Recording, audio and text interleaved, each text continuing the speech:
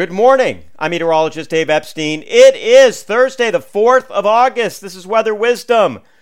Guess what I was doing yesterday before I went to bed? Watering. Yes, watering all those plants in those pots, which just continue to dry out. And I suggest that you try to get some water onto things today, especially those containers, anything drooping. We're going to be very hot this afternoon. A heat advisory is posted, 95 to 100.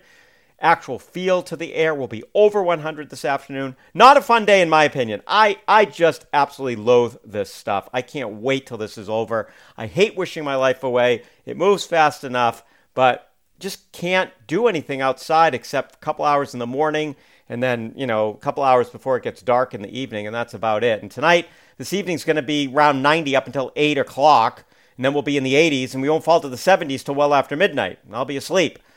Mostly sunny skies again tomorrow. Maybe a pop-up thunderstorm, but I looked at the pattern and it just to me looks like everything's going to stay west and north of greater Boston. So again, dry and hot and more drought conditions into the 90s. But if you love this stuff, hey, go to the beach, lay in the sun, slather up the suntan oil. I don't understand doing that, but I know people love it. Anyway, so Saturday, mostly sunny skies, a few clouds popping up, maybe a shower or thunderstorm. But again, I think we miss it. Temperatures once again up near 90. We're in the low 90s on Sunday, low to mid 90s on Monday. Tuesday, partly sunny skies, could be some showers. I think a better chance of showers here Tuesday night and early Wednesday. And then finally, I think we're going to break out of this, but not till Wednesday. Think about that. It's Thursday. We've got a week of this, folks.